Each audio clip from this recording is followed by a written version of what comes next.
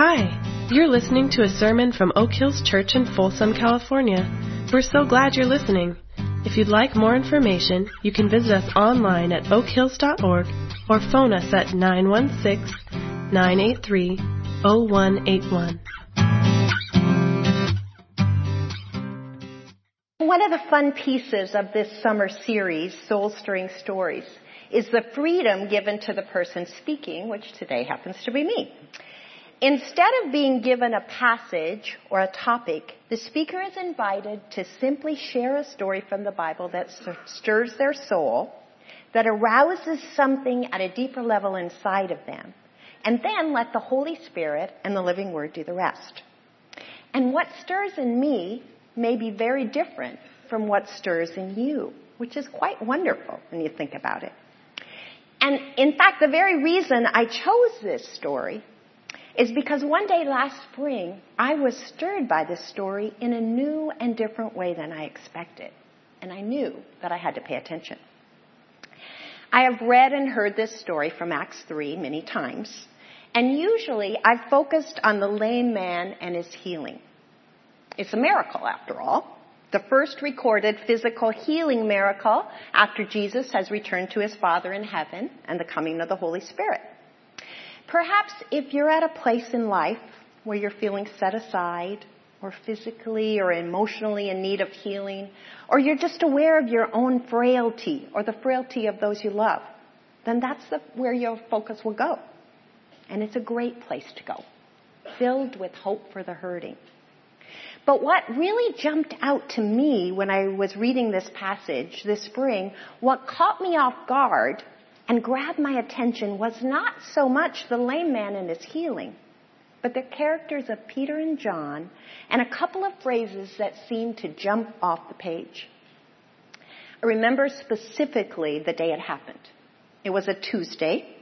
I was not studying this section of Scripture or seeking a word for God or even really spending time with God.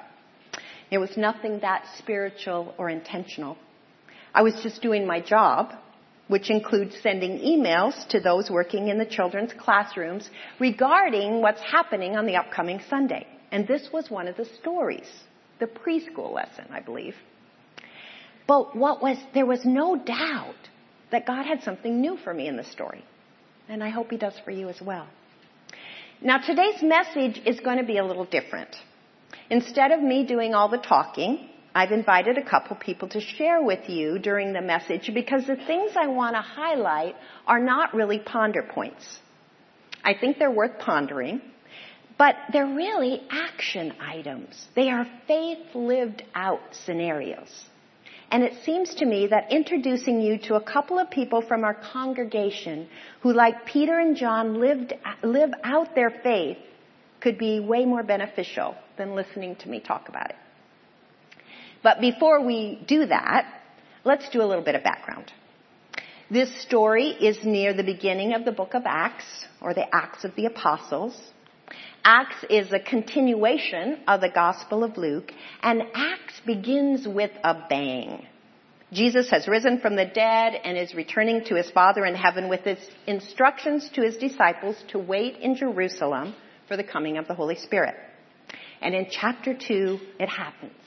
Amazingly, miraculously, the Holy Spirit indwells a struggling group of misfits, and they have the power to proclaim the good news in such soul-stirring ways that 3,000 believe, are baptized, and the church is not only born, but unstoppable. And this is where we pick up in today's passage. Peter and John are going to the temple to pray.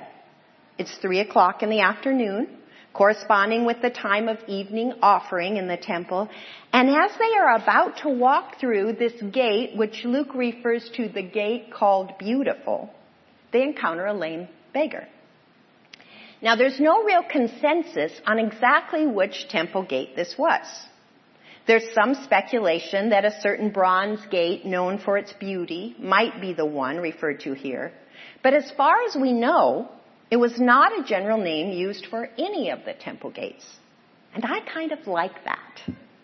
Because what's going to happen is reason enough, in my mind, for the gate to be called Beautiful.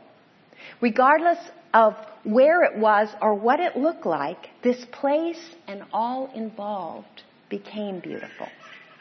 So let's jump in with verses 2 and 3. Now a man who was lame from birth was being carried to the temple gate called Beautiful, where he was put every day to beg. When he saw Peter and John about to enter, he asked them for money. Now I want you to take note here of a specific phrase regarding our beggar friend. It's was being carried. This phrase in the Greek is what's referred to as an imperfect tense, describing a repeated action over and over. So presumably day after day after day. In other words, this man is a familiar fixture in the temple court. If you went to pray, to give an offering at 3 p.m, you walked by this guy and he asked you for money every time. Remember too that Peter and John are in the midst of learning to do ministry on a scale they never imagined. They have gone from running for their lives when Jesus is arrested to being the primary custodians of this new movement, the church that in one day grew from those that could fit into an upper room to literally thousands. And that's where the almost absurdity of this next phrase in verse 4 hit me like a brick. Peter looked straight at him, as did John. There's a being attentive piece to this story that blows me away. Think of the demands Peter and John had on their time. Think of the multiple concerns and questions that must have filled their minds at this pivotal time in history, and add to that how this guy is always there asking for a handout every single day. Yet, Peter looked straight at him, as did John. And then Peter said, "Look at us." So the man gave them his attention. Not only did Peter and John pay attention to this man, who most would have walked by without a second thought, but they individualized him. They particularized him, letting him know he was seen. And in so doing, they gave him dignity and worth that my guess is few others ever had. In my mind, this is where the miracle begins. Which brings me to our first faith in action person, Chris Bertelli. Now, earlier this summer, a few of us who will be helping facilitate the journey groups this fall had an opportunity to go to Colorado for a training. And while there, Chris shared a story. I asked him to come and share it with you because I think it's a looked straight at him moment. Unfortunately, Chris ended up with a family commitment, which keeps him from being here today, but all is not lost. Through the wonder of technology, you can still hear Chris in his own words. So show that video now. A couple of months ago, I was riding on a light rail train from Folsom down to Sacramento. It was wintertime. It was raining. It was kind of cold out. It was getting near dark or near dusk, and I was on a train car with only one other person. There was a man who appeared to be homeless. He was in the row ahead of me, in the aisle across from me, but in a seat facing me. So we were essentially facing each other for about 5 minutes in silence until, he made kind of an innocuous comment about the weather being fit for dogs and how maybe he would get a dog. For some reason I responded and I asked him what kind of dog he would get, and I don't remember the answer he gave me to that question, but that question ended up prompting about a 45-minute long conversation where this man, his name is Danny, Danny told me a lot about his life. Danny told me about how he grew up on the East Coast, loved his parents tremendously. He had an accident when he was 8 years old and hurt his back really badly, and been essentially addicted to painkillers ever since. And that when his parents died, he really struggled with taking care of himself, partly because of his addiction. He ended up getting a job as a trucker, but lost that when he crashed his truck and after he fell asleep at the wheel. He was missing the tips of his fingers on his left hand because he said he owed debts to casino owners, and this was their way of punishing him for owing those debts. He told stories of how those casino owners had continued to pursue him and torture him. He had talked about one time of committing suicide or trying to commit suicide out in an empty field where he had opened one wrist and passed out, but how he woke up the next day in a hospital bed where they told him some kids who had been out in the field had found him and called 911. And he talked about how he knew that God had rescued him from that experience of trying to commit suicide, because he knew it was a sin, and God didn't want him to commit that sin. He talked about wanting God to come into the hearts of the people who had hurt him, so that they wouldn't hurt other people. And we talked about, if he was still here, why was he still here? What plans did God have for him? And he didn't know, but he openly, talked of wanting God to just take away his pain. He said he had felt like he had had enough pain. He was ready and he was done. There hasn't been a day that's gone by since that day that I haven't thought at least a little bit of Danny. And some days it's because I pray that God has mercy on Danny, where I see somebody in so much pain, and I hope that God will help him with his pain, however that is. And then there are days when I thank God for Danny, because for someone who was in so much pain and who had felt so much pain in his life, to still be praying for those who hurt him was such a stark reminder to me of courage and of grace that I struggle with in my own life. And I thank God for giving me that time with Danny. So I don't know where Danny is. I haven't seen Danny since.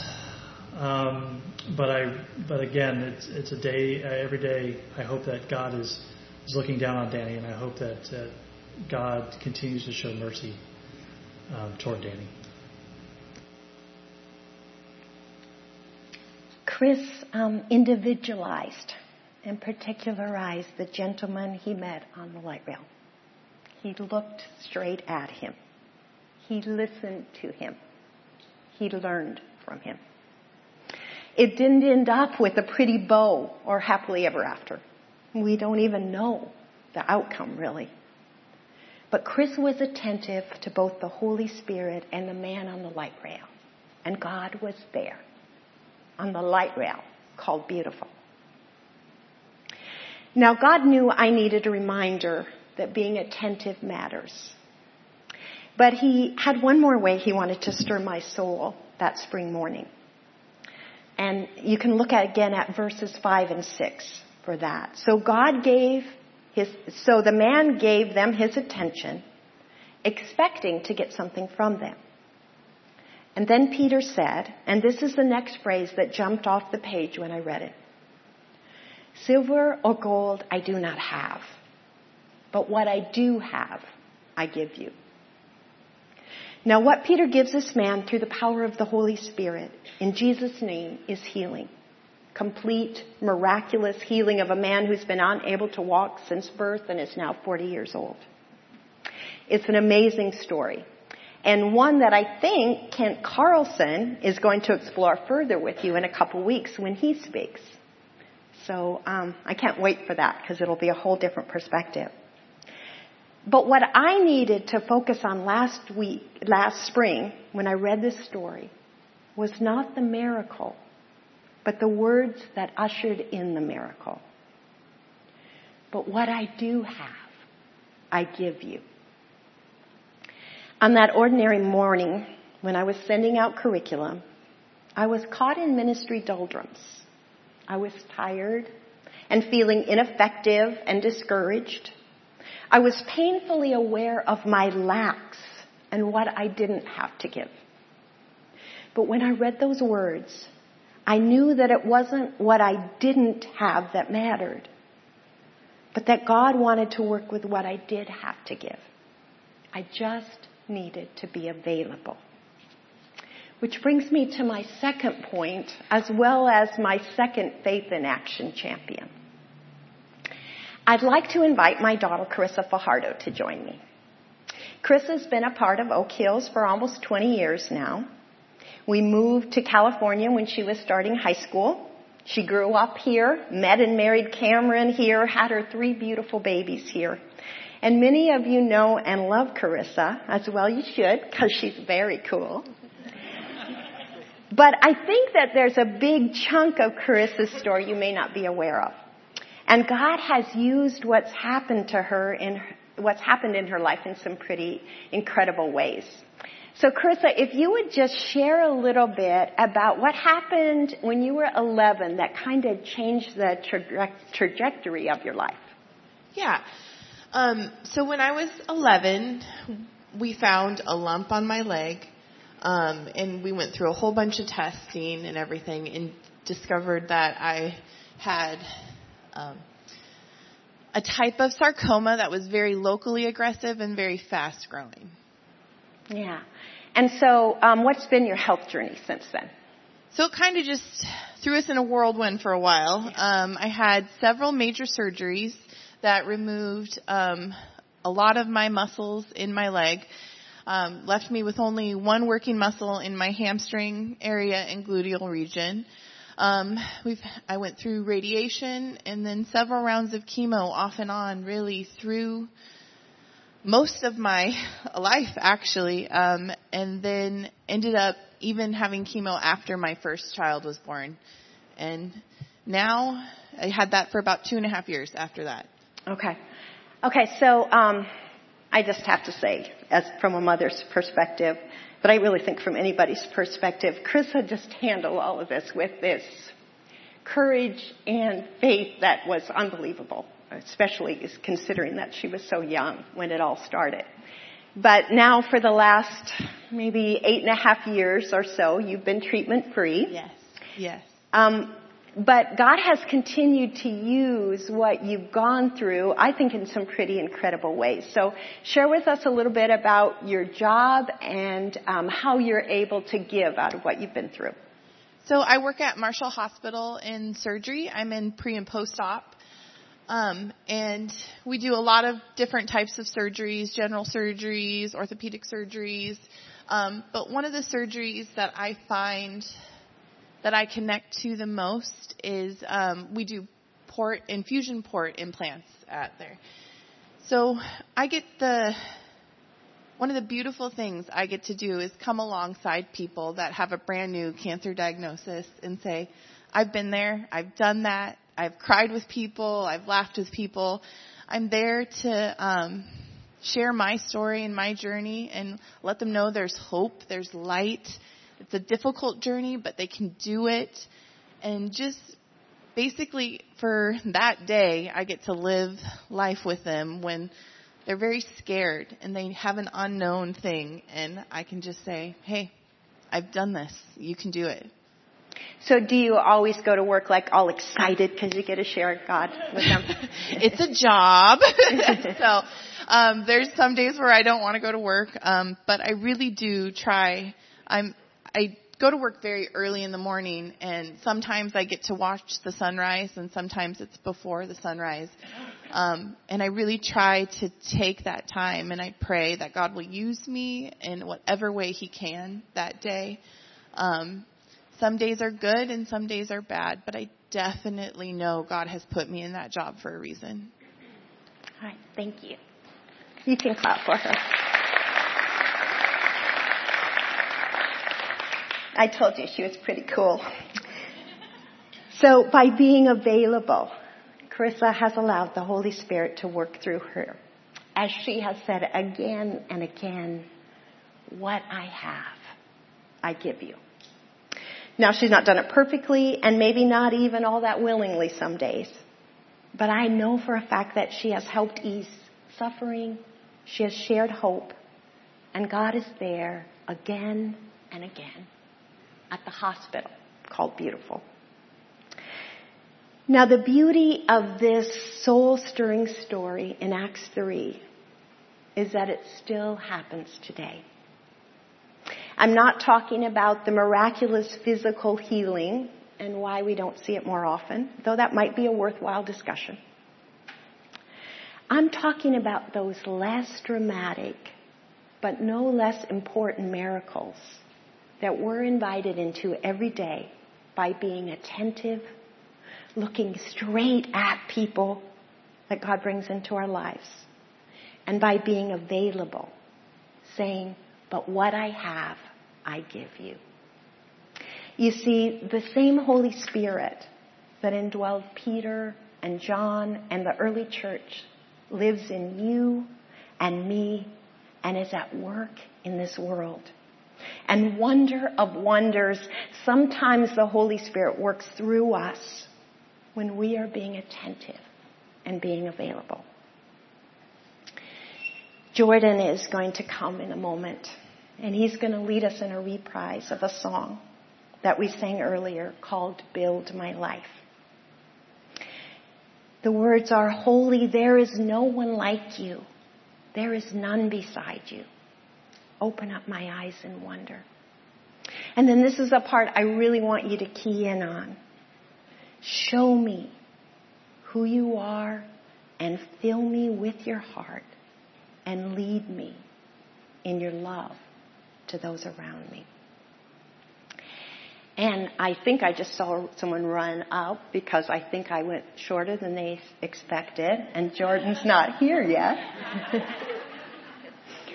But as Jordan does lead us in just a little bit, I'm going to invite you to respond to this story. However your soul may be stirring. Maybe you're going to want to sing along in response, like those in the temple court after this healing, that the Bible says were filled with wonder and amazement. Maybe you are someone that's going to need to cry out for healing, and I invite you to do that now. Or maybe, like me, you just need to listen to the Spirit stirring. Perhaps there is a stirring into being attentive to those you encounter who you've learned to ignore, like the man on the light rail.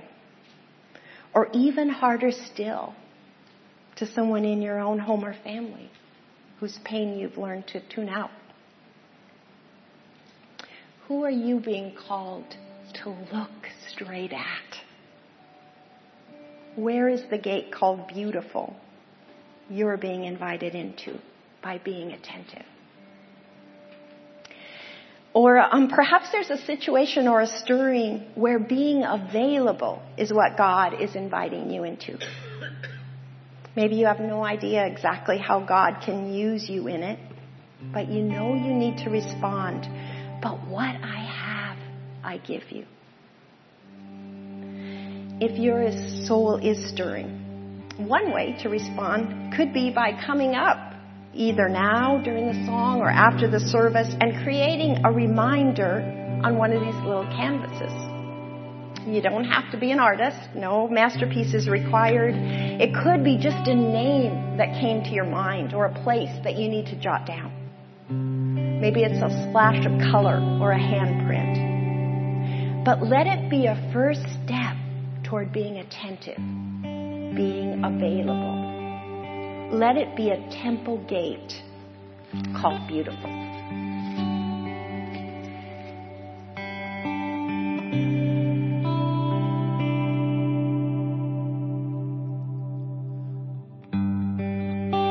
Worthy of every song we could ever sing, worthy of all the praise we could ever bring, worthy of every breath we could ever breathe. We live for you.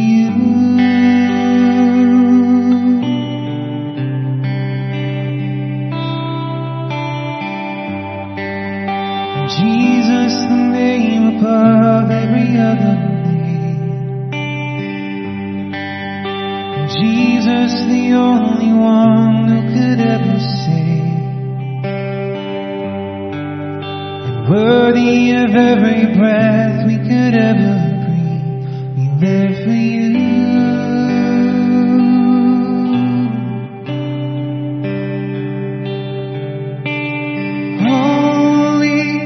There is no one like you.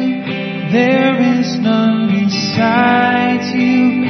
Open up my eyes in wonder and show me who you are and fill me with your heart and lead me in your love to those around me.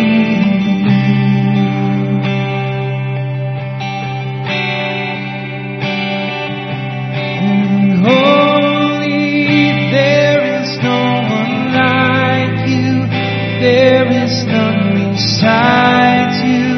Open up my eyes in wonder and show me who you are and fill me with your heart and lead me in your love to those around me. And I will build my life upon your love. It is a firm foundation, and I will put my trust in you alone, and I will not be shaken. I will put my trust in you alone, and I will not be shaken. I will put my trust in you alone, and I will not be shaken.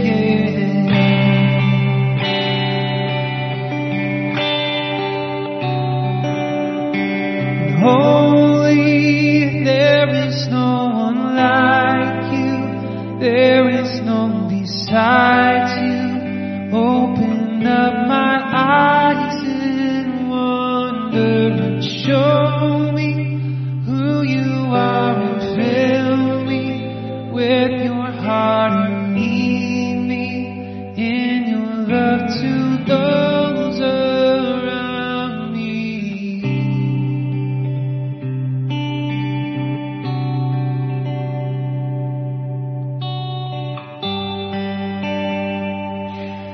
Will you pray with me?